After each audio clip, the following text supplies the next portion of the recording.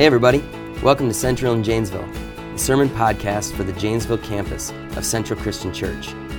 Today we've got a short devotional podcast to go along with our regular Sunday sermon podcasts. This is your campus pastor, Kellen Anderson.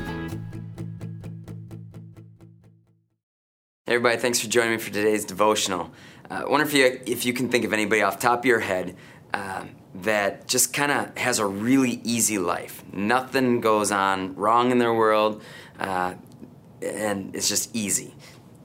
There's no one in the world that life is like that. We all go through our ups and downs.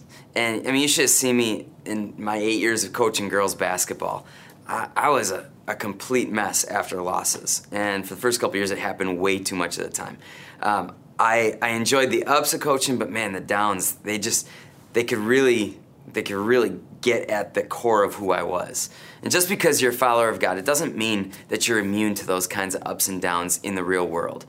And so we're going to talk today a little bit about Elijah, one of the greatest prophets throughout the Old Testament, a man who went through all kinds of ups and downs. The story really starts, though, with a crazy woman named Jezebel. Jezebel was the daughter of a Phoenician man who'd been the high priest to the idol Baal. And her dad eventually became the king in that land. Now, guys, you probably know it's how hard it is sometimes to try to please the woman of your affection. Well, this guy named Ahab was a bad dude and wanted to please this woman, Jezebel. Now, I've done a lot of crazy things to try to please my wife. One time, she went up hang gliding like 3,300 feet up in the air, and I'm scared of heights. But after she did it, I was like, well, I can't not do it. So I went hang gliding for 3,300 feet up in the air and was scared the whole time. I went to a stamping party with a bunch of guys before Valentine's Day to make her a Valentine's Day card when we were dating. We do crazy things. And so in order to please his new bride, this guy named Ahab, he decided to build a temple and an altar to this idol Baal. And it further promoted this nation to go into sin against God. Now, guy got pretty fed up about it. And all this idol worship going on, he sent this prophet named Elijah to give a message to Ahab. And this was the message. He said, "As surely as the Lord, the God of Israel lives, the God whom I worship and serve, there will be no dew or rain during the next few years unless I give the word." And after this, Elijah, he went away for 3 years because Ahab was ticked at him, trying to kill him. He wanted Elijah dead. And so did Jezebel. Eventually, Elijah comes out of hiding and he goes back to King Ahab. And Elijah tells this king, "You and your family are troublemakers, for you have refused to obey the commands of the Lord and have worshipped the images of Baal instead. Now bring all the people of Israel to Mount Carmel, with all 450 prophets of Baal and the 400 prophets of Asherah, who are supported by Jezebel." And Jezebel actually supported financially all these prophets. And Elijah goes on to challenge those prophets to a duel. And while that duel is happening, he's ripping on these prophets. He's like, "Hey, you pray to your gods, and they'll send down fire on all this wood and everything that you've got here. And I'll pray to my God, and we'll see whose God is real." And he's mocking them. As they dance around and they're crying out to these fake gods.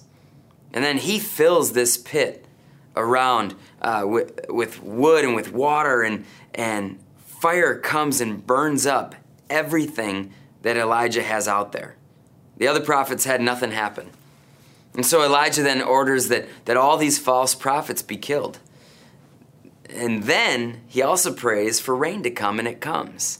And so, of course, Jezebel is angry at Elijah. He's destroyed all these prophets. He wants to take her life. Now, Elijah had accomplished a lot of amazing things in his life. Before all this happened, he had miraculously helped a woman have food during the time of this drought, miraculously getting food every single day. But guess what he does right now? He runs away afraid from Jezebel. And he became so despaired that the Bible says that he came to a tree, sat down, and he prayed that he would actually die. Now, you talk about the ups and downs of life. All of us have had good moments, and we've had bad moments. The good moments don't last forever. Anyone ever run away afraid before? Sometimes we just want to get away from stuff. For me, the times where I've wanted to run away is at my girl's bedtime. I don't know, this is bedtime routine stuff. It's just never been my favorite. But guess what? You're not weird for being in such despair that you felt like you wanted to die. That's not a completely abnormal feeling for people. Even one of God's greatest prophets wanted to die one time. Feeling despair and giving into that despair, though, they're two totally different things. After he prayed and asked God, just let me die, the Lord then sent him on a 40-day journey to Mount Horeb. And this is what happens. The Bible says, there he went into a cave and spent the night. And the word of the Lord came to him. What are you doing here, Elijah? He replied, I've been very zealous for the Lord God Almighty. The Israelites have rejected your covenant, they've broken down your altars, and put your prophets to death with the sword. I'm the only one left, and now they're trying to kill me too. And the Lord said, go out and stand on the mountain in the presence of the Lord, for the Lord is about to pass by.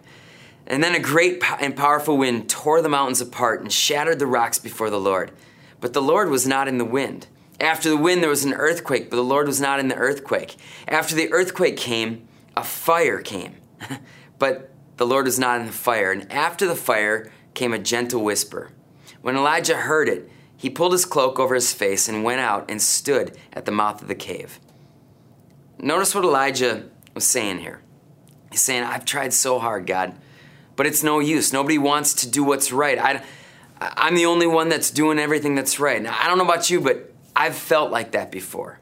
It's really hard when you look all around you at the world to stay strong in your faith. It's really hard to feel like God is even there sometimes. But I love this story where through the ups and downs, Elijah gets to this place where it seems like God would have come in the wind or in the earthquake or in the fire, but it's just this small thing that God came and spoke to him in. And I wonder if sometimes we're looking for God to speak to us in all the big things of life. But maybe we just need to quiet ourselves before God and let him speak to us in the still, small, quiet voice that sometimes he speaks to us in. Are you missing God's presence in your life? Through all the ups and downs, are you missing the small areas where maybe God is trying to get a hold of you today? I believe that God wants to speak to you where you're at today. But maybe you've been missing it. Maybe you've been looking in the wrong places. Let's pray and ask God to show us who he is in that small, still, quiet voice today. Lord, I thank you so much that you speak to us. God, there are plenty of us where we're going through ups and downs, and some of us we're especially in a down moment of life, and we're having a tough time hearing your voice. God, I pray today that we be open to hearing you in that still, small, quiet voice that you have. Speak to us, but help us to be able to hear it. In Jesus' name, amen.